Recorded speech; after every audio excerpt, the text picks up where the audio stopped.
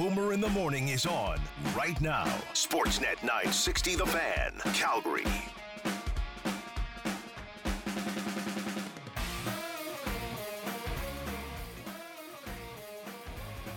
Hour 2 of the show, we get into it. Boomer along with Pinder here in the downtown studios. Bob Stauffer with Oilers Radio will join us. A wild game 1, much like a round ago against the Flames. Oilers this time on the wrong end of an 8-6 score. This time against Colorado Avalanche. Game 2 coming up in a couple days. Eastern Conference Final goes tonight. Tomorrow, is it? We're back into the chaos tomorrow. It's good. It's all good. Last night, the Toronto Blue Jays hanging on, finding a way to their 6th win in a row. They beat Chicago, the White Sox, by a score of 6-5.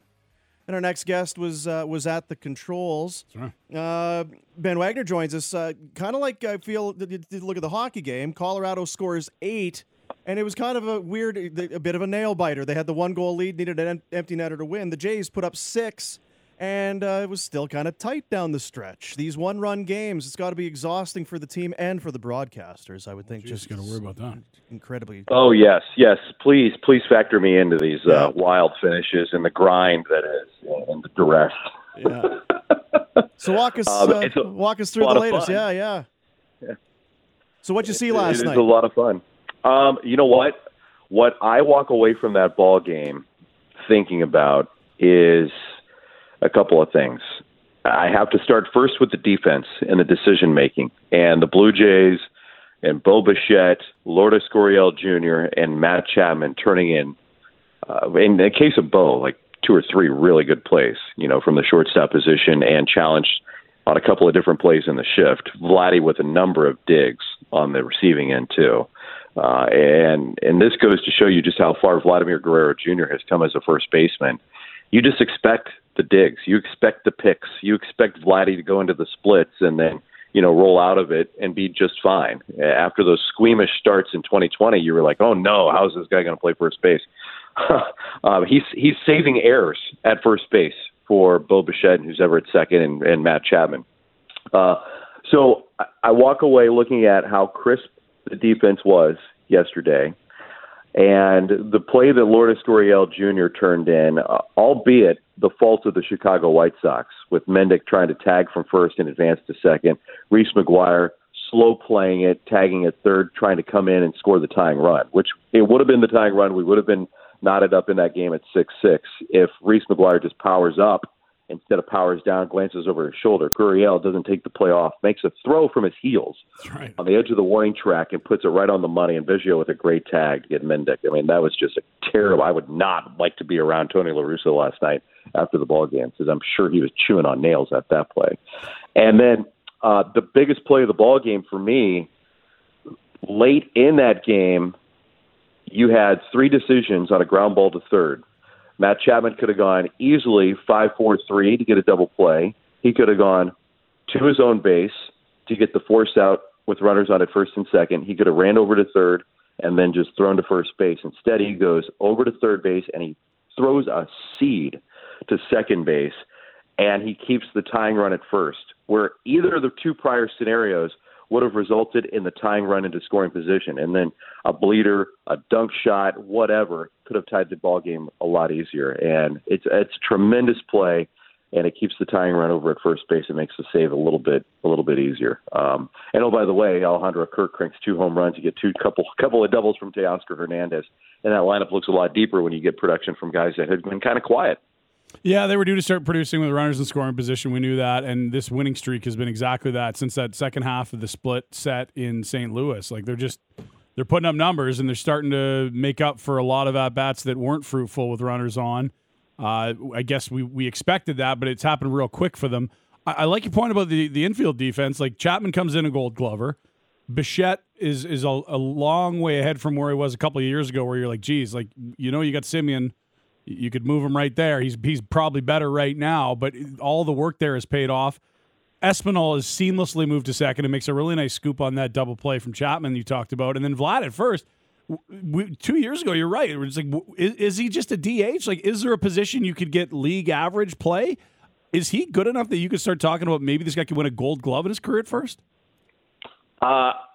That's a really good question. I pondered that. The Blue Jays have kicked that around. I don't know that he's there yet. Let me put it that way. And I've kind of done a deeper dive, and I've evaluated some of the really good first basemen. Like Anthony Rizzo is a really good first baseman, playing for the New York Yankees. I don't know that Vladdy can dethrone a couple of guys at first base, but you know what he gives the Blue Jays is a lot of versatility playing first base. They move him in positions. He's okay going to the backhand side. He's okay. Well, he's better ranging to the barehand side, going towards the hole, because he had that knack as a third baseman, and he can go to the backhand, and he can go over near the line, and he works a lot at going near the line and making sure he's getting true reads on hops. The other thing that he does, and I asked him about this at the batting cage I think it was last home stand. I said, hey, did you play outfield when you were younger? And he said, yes. He wanted to mimic his father, right? So he naturally thought he was going to be an outfielder in his younger years, because if you watch Vladimir Guerrero Jr. run through foul territory, and he has turned in a number of over-the-shoulder catches, extended basket catches on the move, he looks like somebody that's comfortable moving like that, and that's a byproduct of his outfield playing days. You don't get a lot of that with first basemen right now, especially in the American League. And Vladdy can give the Blue Jays that extra little thing to grab outs, and he's okay navigating around the screen. He's much more comfortable doing that, running to spots, and he looks better. He looks more natural as a first baseman. So is a Gold Glove in his future? He's not there yet, but in 2 or 3 years, when he becomes a more just comfortable first baseman for the Toronto Blue Jays, and you never know what the body's going to change into. Let's remember, he's 23. He's still going to mature, and he can put in a lot more work as well with the physical strength and the flexibility and the mobility still to come in his prime years that are still in front of Vladimir Guerrero Jr. There's still a lot there that he can give the Blue Jays, not only offensively but defensively. Ryan Borucki's time as a Blue Jay appears to be over. I was a little surprised that for a Trent Thornton call-up. I know it's been a rough 3-4 years with injuries, but man, that's a pretty talented arm that they're going to say goodbye to here. Well, a lot has changed with Ryan Borucki in the last 3 years. It's not a one-for-one. It wasn't Trent Thornton dethroning Ryan Borucki, but it was Ryan Borucki given as much runway this season specifically as the guy that's out of options. And they slow played him at the beginning of the year with a little bit of hamstring tightness because he really wasn't throwing and locating his pitches that great in spring training, even in the games, let alone the backfields. I look at Ryan Borucki in his career, first as a starter where he was a fastball, curveball, changeup guy, mixing in a slider. And then they didn't like the peripheral stuff for Borucki to be a starter. So they said, all right, maybe he's got a little bit more in the tank, but they completely changed Ryan Borucki and who he was. Added the fastball velocity because he was going to be a 1, maybe 2 inning guy. Okay, now you go from 93, 94 to 96, 97. That's a good increase. But then the repertoire, he leaned on the slider so much. He started to tinker with this cutter, and he lost the effectiveness in the strike zone. And a lot of it is on the player, right? You got to figure it out. And around the injuries, and a lot of it was because of slider usage, especially on the arm and the shoulder, he just never could command the strike zone that he needed to. And there are a couple of guys that had a lot of pressure on him this year to perform. And Ryan Borucki was at the top of that list. And Julian Merriweather is another guy that's on that list too. And the Blue Jays are giving him every opportunity to see what they can do. And the secondary pitches with Merriweather play in a lot better than the fastball because the fastball command right now is not there. And that's the ball that's getting hit and hit hard for the Blue Jays. So this is a bullpen that has some problems. It's one that was not complete. I mean, they pitched very, very well in April and kept the Blue Jays in an opportunity to be in games. But it's not a complete bullpen. They're a couple of pieces short, and they know that. And there's a lot of contact ability that's still there. We saw that last night with Trevor Richards again. And that was a pretty quick hook for Charlie Montoyo for a guy that he's leaned on in high leverage situations. But that's how valuable every opportunity is right now for Toronto to lock up wins, and they've got to go after it. So they're trying to sew up some leaky spots in this bullpen, and Ryan Borucki is a casualty of that. So what if you're building a list of things for the general manager to get done ahead of the deadline? How high on the list is another high leverage reliever, or would you have an outfielder there or a left-handed bat? Like, we're starting to see this through, the first third of the season. What are your needs before the deadline? Could you start building that list now? Yeah, absolutely. High leverage is right there. Get a power arm, get a swing and miss guy into this bullpen. And that's priority number one. That goes ahead of a left-handed bat that would look great in the lineup. For me, that goes. I think the rotation still has some dust to settle around it. Jose Barrios has had some flashes. He's breaking down mechanically, and they're tweaking some things with him. Surprisingly, he's the most inconsistent right now for the Blue Jays in that rotation. So, there's not a big need to address in the rotation. If this offense continues to lengthen itself and you get Teoscar going, you get some consistent play at the plate out of Lourdes Gurriel Jr., and you're going to apparently see a lot of production from Alejandro Kirk and Danny Jansen. All of a sudden, you're feeling a lot better about 1 through 9 rolling out there every night. And the one thing that, again, the Blue Jays have to address, much like last year, is the bullpen.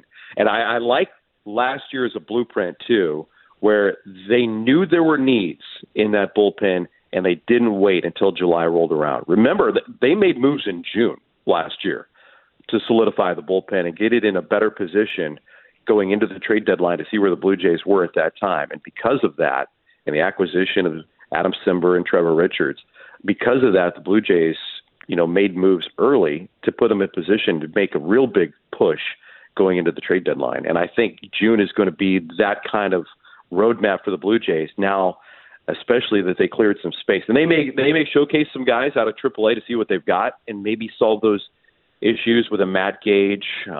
He's probably a little bit higher on the priority list. He might have an out in the minor leagues, so you want to get him up here and see what he's got.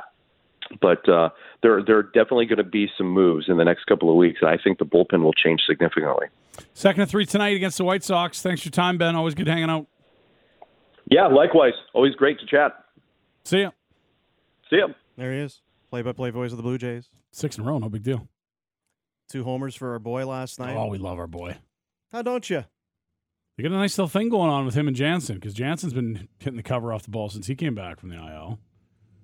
You can play one of your catchers at DH. It's not ideal if you run into an injury or whatever, but, to have two catchers that can help you offensively and defensively, pretty good. Settling in. He's good on that low strike when he's receiving the ball as well. They say he gets more low strikes called than any other catcher. Like, he's quite a weapon for someone that, had never played above, single A or something hilarious before the pandemic. Teoscar's hitting. Starting to. Gurriel. Getting her going. Taking walks. It's gotten into him. Guess that's what happens. You start, your bats come alive. You start getting more offense and run support for your pitching, and then you win games. So it's like runs. It's like whoever has the most of those at the end of the game, they go in? I don't know if I buy into all that. Patty? Is that an important stat, runs?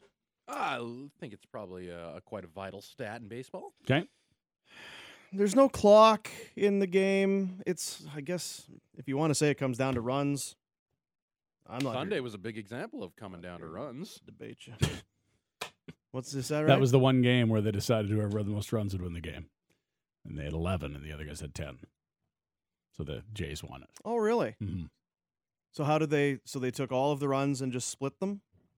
No, there was 10 for the Angels and 11 for the Blue Jays. So because they had more, they said, you win the game. Oh. Mm-hmm. See, I wasn't watching. Should probably move on. I wasn't watching that one. George Richards coming up. What's happening in Florida? The Panteros. Everybody, it sucks when you're out. Yeah, there's every 16 teams that get in, and every team has their funeral, right? Every team sits there and thinks, well, I thought we'd do better. Really kind of hope for better. Whether you're out in round 1 or round 2 for the Florida Panthers, the best regular season. There was a lot of best evers for the Panthers. It was offense, it was standing, it was the whole thing. And they won a round. That was good, right? But they didn't win 2 rounds. And I think a lot of people with the regular season that they had thought they could win maybe 3, perhaps 4. But it was one and done. George Richards has covered the Panthers for a long time. We'll get his sense as to what happened there. Aside from just running into a very good Tampa team. Their offense just went away. How much of that is Vasilevsky and Tampa and all of that? But was it 3 goals in 4 games? That's it. Not enough. And it was the highest scoring team in the history of the salary cap. This wasn't like if they could find some offense, they'll be okay. The one thing Florida could count on all year was offense. They averaged more per game than they had in the entire series. So it's tough to look at your goaltending or defensive structure. The power play and the offense went away for 4 games, and their season is over. So we'll talk to Georgie about that when we come back. Bob Stauffer, Oilers radio analyst. He was there for Game 1 last round. He was there for Game 1 this round. Similarities, differences, what's he seeing from the Oilers as they move into Game 2 now, down 0-1? We'll ask him about bus rides to Bellington, too, because that's always... Well, if you want to ask him about that, I don't know. Does he qualify for that? Travel with the team or no? Oilers were 6-0, scoring first prior to last night. So they... and it's just whatever you think of the Oilers, whether you hate them or whatever, you have to look at their ability to score. Again, more runs, the team with more runs. What's the separation in score where the Oilers are like, no, we're not going to get that back? Is it 5? Is it 6? Because it isn't 4. 4 is not enough. You should be nervous still at 4. They'll chase you down if you're up by 4 if you're not careful. Yeah. Bob Stauffer, longtime Oiler beat guy when we come back. Sportsnet 960, The Fan. Boomer in the Morning is on right now. Sportsnet 960, The Fan, Calgary.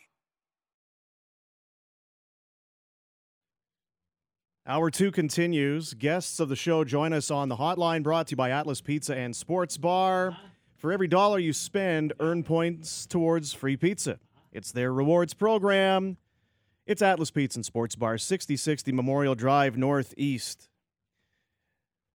Said yesterday it could be a pinball machine. Just bing, bong, bang, bang, lights flashing, and noises, and it's exactly what we got. It started 5 minutes in, and it went right to the very end. The Oilers, the Avalanche, put on quite a show at the Ball Arena in Denver last night. Our next guest, he was there. Of course he was there. It's Bob Stauffer, Oilers radio analyst, Oilers insider, who joins us from Denver. How are you doing, Bob? Have you survived? How's Jack Michaels doing? Is he all right? Jack's fine. Jack's got a lot of horsepower in that voice.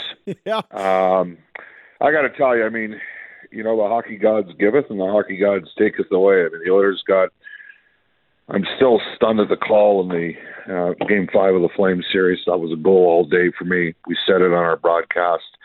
The spirit of the rule is not to take a goal away in that situation. It doesn't mean that Calgary would have won that night. It meant that the Flames were in a position to win the game and likely head back to a Game 6. And, I think the Flames had a heck of a team, and the Oilers needed to get through that series as fast as they possibly could. And then they take it away last night, like the call last night on the offside. I love these guys. Well, if you look at section 83.3, subsection 2, I don't know. To me, it looked offside. And the problem is the Oilers challenge. They were 5-0 in challenges this season. Before that, they got one of the best video coaches in the league. Their head coach is a former video coach himself. And it cost them 2 goals. And the separation of the game was, a goal with an empty netter. So it was I'd say Colorado outplayed Edmonton. Edmonton probably got what they deserved last night, but what's the old saying from Unforgiven? Deserves got nothing to do with it. It's just how it works out. So it's one of those things. And I'm with you. Because I watched it at first. It's offside. Clearly it's offside, and then the goal's good, and they start to cut through, and then a bunch of experts come in. Well, you can see, Makar doesn't have control of the puck, and that's why the linesman let it go. I don't buy any of it. I think how many times I get blown down in the regular season, right? And no one even blinks. It's like, oh yeah, 100%. And that's 100%. The thing is, by the letter of the law, sure, but most times out of 100, that's blown dead. Well, possession to me was always 9/10 of the law, right? He looked to me like he was completely knowing what he was doing. The guy's a brilliant player, and that's an aspect Edmonton has to do a better job of managing, and they knew that going into the series, but there's just one of the frustrations, and I'm in year 14 doing color. I've got a good memory, and pretty good with analytics relative to my age and those sort of things. But I do get exasperated at times with the mealy-mouthed nature of how we call things in the National Hockey League. And I'll circle back to Game 5. Like, I heard you guys' post-game show, and Pat did a great job as I drove back to Edmonton after the game so I could make it back in Edmonton to do the show the next day. And, I had a lot of empathy for the position Calgary was in there because this is how bad that call was. We thought, well, are they looking if there was an offside of the blue line? We didn't even think that it was possible that they would contemplate calling I'm sorry, that wasn't a distinct kicking motion for me with Coleman. And I'm the Oilers brought. I want the Battle of Alberta to be great. I want Edmonton and Calgary to have the two best teams in the Pacific Division. And I want Edmonton to beat Calgary. So I work for the Oilers Entertainment Group. I want Edmonton to win. But the spirit of the rule is not to pull that goal off the board on Coleman. And I'm sorry, last night, the spirit of the rule should be that that's offside in that sequence. And it cost the Oilers an additional power play goal of the challenge, which, they doubled down on it. They took their shot.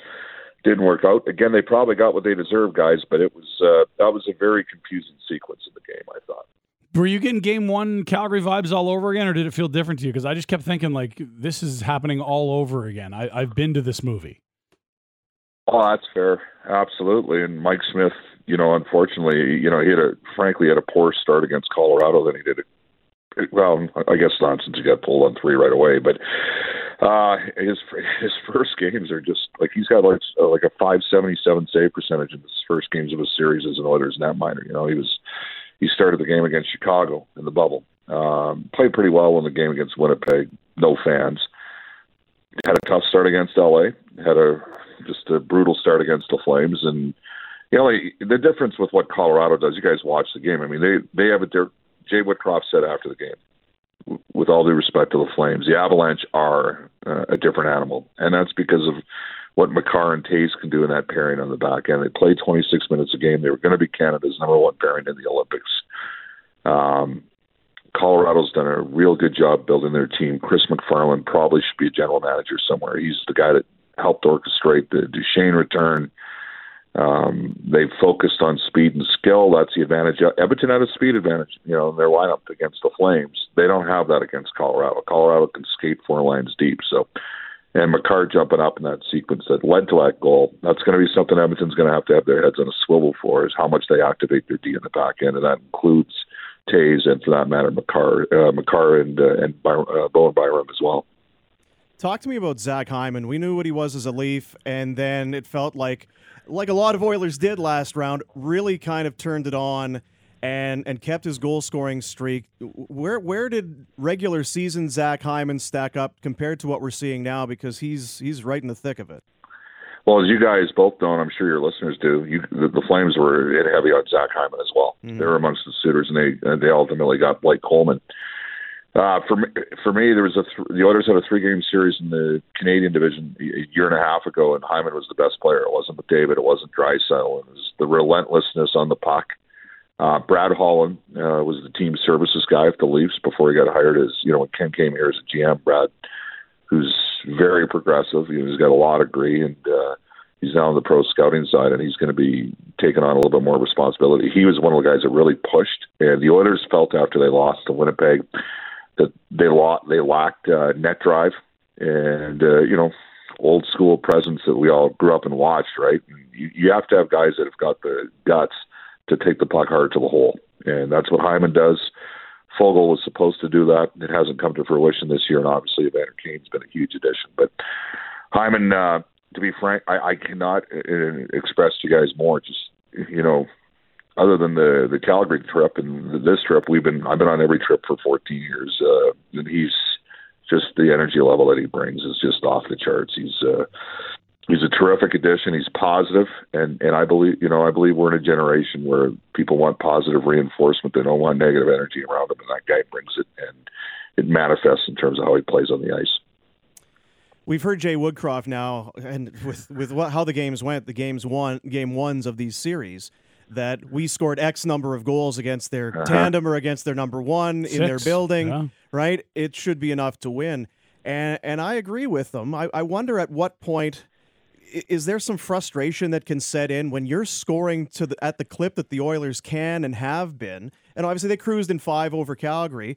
They don't want to do that again, I don't think, against the Avs. I give them credit for being resilient, but I do wonder just at what point the frustration might set in, not just on the goaltending, but just on the amount of pucks that are going in their net and they're constantly having to chase things down. Yeah, my interpretation, Boomer, on that would be a little different. He sent in a message that the Oilers can get to the other goalie. That's why he said it against Markstrom. Is look, we scored 6 goals against their number one goaltender. And he don't forget also at Edmonton he used Mark Spector asked him, well, is Mike Smith getting fatigued here, 9 straight start? And he spun it back and said, well, Mike only played 28 games in the regular season. He's now in mid-season form. It's not like he started 63 games. And we all looked down and like, oh yeah, Markstrom's there. It is. So I think the message he was sending is that the Oilers can get to Colorado's goaltending. Obviously, they have to do a much better job managing the puck, and it's been a part of their undoing in their losses. LA played a patient game. They sat back in a 1-3-1. The Flames didn't make a lot of adjustments, and nor should they've needed to, based on the season that they had. But they weren't quite the same team with Tanev, not available for the first 3 games of the series. Calgary was more aggressive and wanted to play a more physically competitive style and a more assertive style than LA.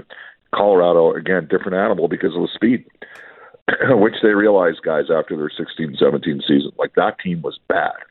I remember seeing McFarland in Nashville, and he said, Bob, you've been with some bad Oilers teams. I was in Columbus.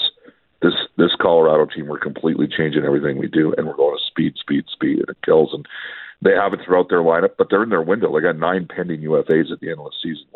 This is their time, and that's why it's going to be for me. It's going to be a challenge for Edmonton. I get why everybody had Colorado as a favorite. I get why a lot of people thought Calgary was going to beat Edmonton in the last round. You take a look at the regular season numbers, and it would suggest, and the fact that Calgary's got, in theory, a better goaltender, you'd say the advantage is there. Now, one of the things that's happened here, if Kemper can't go, we'll see. We'll see whether or not, Mike Smith can bounce back. He certainly has the personality to bounce back, but Colorado's ability to counter-strike and capitalize off neutral zone giveaways and poor puck management, that's part of that's what you're referring to. That's part of what Edmonton has to clean up here if they want to make this a long series. And they can still win it, but they got to do a way better job protecting and managing the puck. What did you make of Kemper's departure and then the late arrival for period 2? It was all kind of odd, and I don't know that we really have much clarity at all in the situation. I think you nailed it. He's an odd guy to me. I remember seeing him play down. Were you in Red Deer when he was there, or you'd already moved on? Yeah, I'd moved on. Yeah. I just think that he's an odd, and your listeners are probably aware, Edmonton was in on him too. The Oilers offered a first-round pick in Sam Marukov, and Arizona took a first-round pick in Connor Timmins from Colorado, and it's because Alan Heppel, who was the head scout for Colorado, ended up going to Arizona. So he knew Timmins better. The Oilers had a deal to offload Koskinen, and they were going to go with Kemper and Smith. So yet another storyline where Mike Smith's playing against a guy that was ultimately supposed to be his replacement. The problem with Kemper, you guys know the story with him. He's had weird injuries at odd times, and I thought it was possible Foegele hit him with the way he reacted on the Foegele shot, and then the tap in for McLeod. I wondered if he got hit up high on that shot. Then I wondered whether or not he was sick. I couldn't figure out was he dehydrated?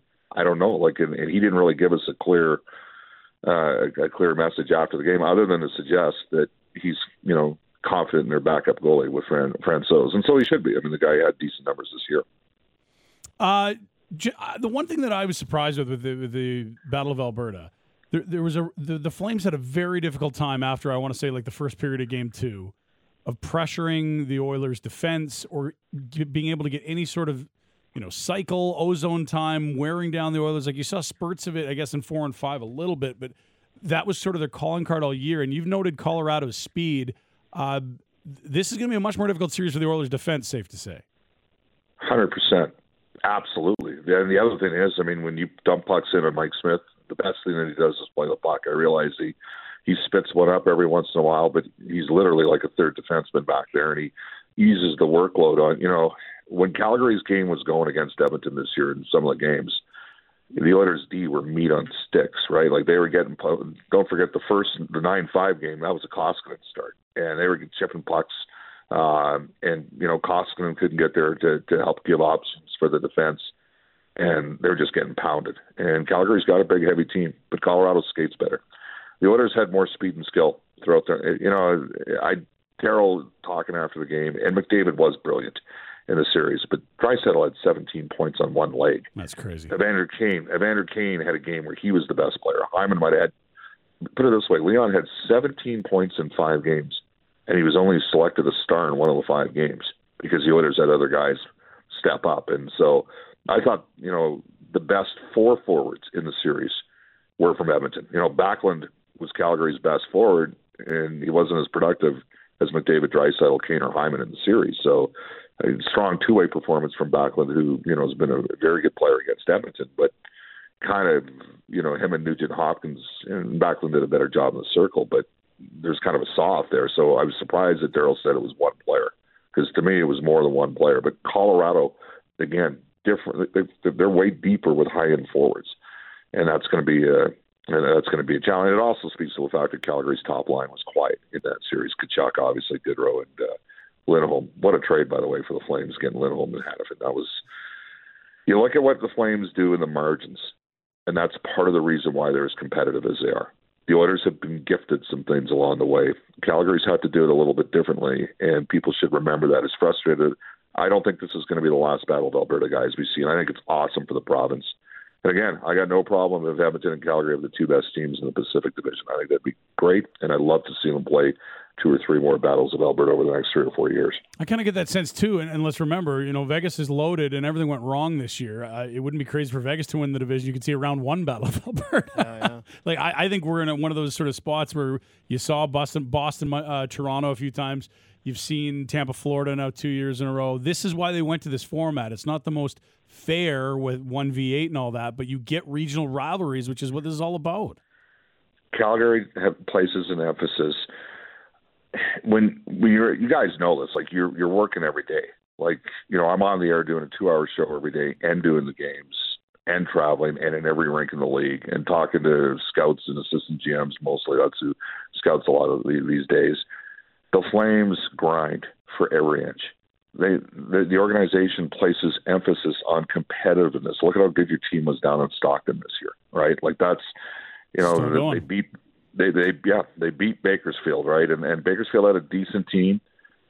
Stuart Skinner's a good goaltending prospect for Edmonton. Wolf was better, in that playoff series. And so Calgary's done a real good job building. And I know they got 4 key decisions, and I'm sure you guys have discussed them ad nauseum. But my expectation, I don't think the Oilers are going anywhere, and I don't think the Flames are going anywhere. And I'm going to bet more on the long term on Edmonton and Calgary than I would on Vegas. Like, I think Vegas is they're getting older. And I think there's an energy around that team that isn't great. And if I'm a Flames fan or an Oilers fan, I'm liking where the 2 clubs are headed. Bobby, it would be ridiculous to come on and say, boy, how Leon Draisaitl, really, the guy's won a scoring title. He had 55 goals. We're well aware of the greatness that is Leon Draisaitl, but you saw it last night. It's another multi-point game, a 2-assist game, and the 2 assists, the toe drag move on Makar to set up McDavid for the no-doubter, and then the play to find Nugent Hopkins. It's his passing that kind of blows me away. His ability to do it on the backhand, on the forehand, coming out of their zone. Rarely is anybody having to kick it up to their stick. It's on the tape. And I know going back to the draft, I remember being at the draft and you talking about it. This guy, maybe one of the best backhanded passer that anyone's seen in junior hockey. He really is an unbelievable playmaker. And guy, it's 55 goals. We don't talk enough about his assists. Yeah, Boomer, it's funny because Corey Clouston coached him, and I did Corey's games at the U of A in 1989. Okay, he was a big part of the team, and he scored a hat trick at actually 4 goals at the '92 Nationals. And I asked Corey, he was coaching. They had a guy named Dakota Conroy, and I said, "Oh, Dakota will be a good Golden Bear player. He scored 30 as a 19-year-old." And he goes, "Stop. How much do you weigh right now?" I'm like, "Come on, man." I'm like, "I don't know, 240." He goes, trust me, you could score 30 goals right now playing right wing with Leon Draisaitl. That's how many looks this guy creates. And he actually said to me, he's going to be way better than people think because he's committed. I mean, he went to Prince Albert. You know, like you're a European player, you can pretty much, the agency can kind of place you in certain spots, and he went to PA to go play there. I don't think anybody thought he'd be a 50-goal scorer. I did think he'd be a 50-plus assist guy, and he is every bit the 1B to McDavid's 1A. And Flames fans saw, and you guys know fully well, bad high ankle sprain. Like there's other guys that would not be able to play through what he played through, and he's nowhere near. He got hurt again last night. He left. She went off the ice early on a shift. He got clattered into in the boards, and you could tell he was hurting. And he is a tough. He's an old school tough player that's got unbelievable vision. The Oilers didn't win one lottery when they got McDavid. They won. People say Stauffer. They won 4, but they won it in back-to-back years. Like when Buffalo passed because they took 5 Europeans with 5 first-round picks in the 3 previous years, and Tim Murray passed on Draisaitl and took Sam Reinhart. That was a great day for the Oilers organization because they hit the home run with this guy, and then they get McDavid the next year. And through osmosis, Draisaitl has continuously improved because of, McDavid's relentless desire to be the best player in the game. And I watched his post game last night. He's less pissy. He's a very thoughtful guy. I didn't realize. Yeah. He's a funny dude if you get to know him. Like he went the Mike Myers route. They did the full availability with the GM, the coach, and the 4 best players on the team to open the series up, and he decided to hop on the golf cart, and he almost drove me over. So he told me, he said, "Stoff, if I hit you, I thought that we might get knocked off the golf cart." So we didn't want to. But he was like, it was literally right out of Mike Myers. Like I'm like, what are you doing? Like he's just a fun. He's a very dry sense of humor. German. He doesn't always get frustrated. He gets frustrated once in a while, but he's a pretty funny guy. So is there any way, if I was to ask you what you're expecting for Game 2, what would you say? They got to manage the puck better. They can't trade chances as much. They're not going to get calls. Colorado for 5 straight years is at the most power plays in the league, and that's because they can skate. Mm-hmm. And when you're moving and you have the puck, you draw more calls. So they got to do a better job of managing. The biggest thing they got to do is manage the puck, and they got to get a save. I mean, Koskinen actually gave him a couple saves. Yep. All day they're coming back with Mike Smith. He'll be starting that game. They got to get some stops, and they got. The other thing is, if they get the lead, they got to play at the lead for a while. And we saw that in Game 5 against Calgary. They went up 3-2 in the Hyman goal, and then boom, the Flames, got 2 in I don't know what it was, 8 seconds or whatever. And that, unfortunately, has been part of the Oilers' undoing so far in the playoffs. But, it's been an exciting run. It was an awesome – I didn't think anything could beat Edmonton and Calgary other than, the series that was not a 5 – Edmonton were the better team, but it was not a 5-game series. And against Colorado, the Oilers are just simply going to have to be far better than they were against Calgary because Colorado's got a different set of skills and a different degree of depth with more speed that's harder to harness and rein in if you're the Oilers. Good to talk to you again, Bobby. Been a long time. Appreciate you. Enjoy Game 2 and the rest of the series. Thanks, guys. You take care. See you later. There's Bob Stauffer, Oilers radio analyst, 630 CHED. Been doing it a long time and has seen a lot. Used to watch him bark at Nicholas Sharon Arena in Lethbridge. Yeah, man. Doing Golden Bears games. They won a lot of games. Still do. I said it earlier. How are you if you watched any part of Game 1, even if you're Corey Sarich and you can't stand watching this type of play? Even Wayne Gretzky. Did you hear Gretzky last night in the intermission? Here was Wayne talking about the need to maybe tighten things up. I wish I could have played this kind of playoff hockey in my day. I mean, teams are just 2-on-1s, 3-on-2s all over the ice, breakaways, breakdowns. Listen, I was the most offensive player maybe to ever live. You got to play defense, man. That's how you win Stanley Cups. Like a 7-3, and where are you trying to go to make a 4-on-2? I just really believe deep down to win a Stanley Cup, you got to play better defense.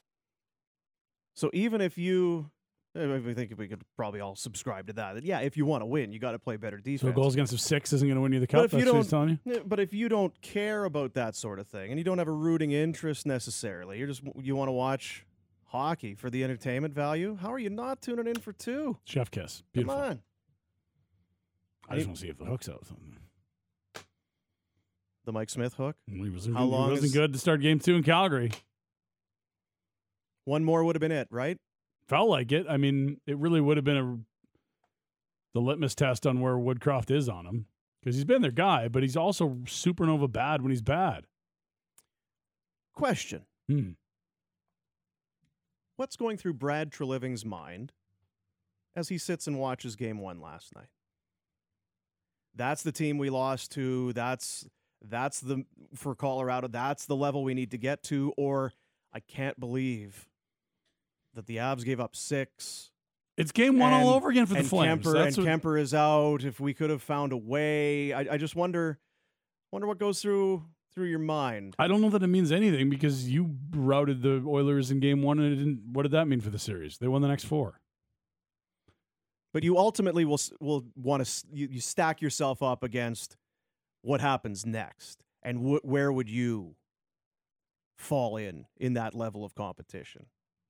I just wondered, does it make it more painful? Is it just more of the same? I'm sure he's watching, but I think most of his mental energy is like, how do I get these guys signed? What I'm going to bend into a Pritzel cap. I think it is whoever. Okay. Right? I think it's a one-off. Like, I don't think it tells you anything, because you beat the tar out of the Oilers in Game 1 and blew leads and won 9-6. That was 8-6. I don't think it tells you anything about how you stack up, because Game 1 didn't tell us anything about that series. No, it didn't. The only thing it told you was no lead was safe, and we already knew that with Edmonton.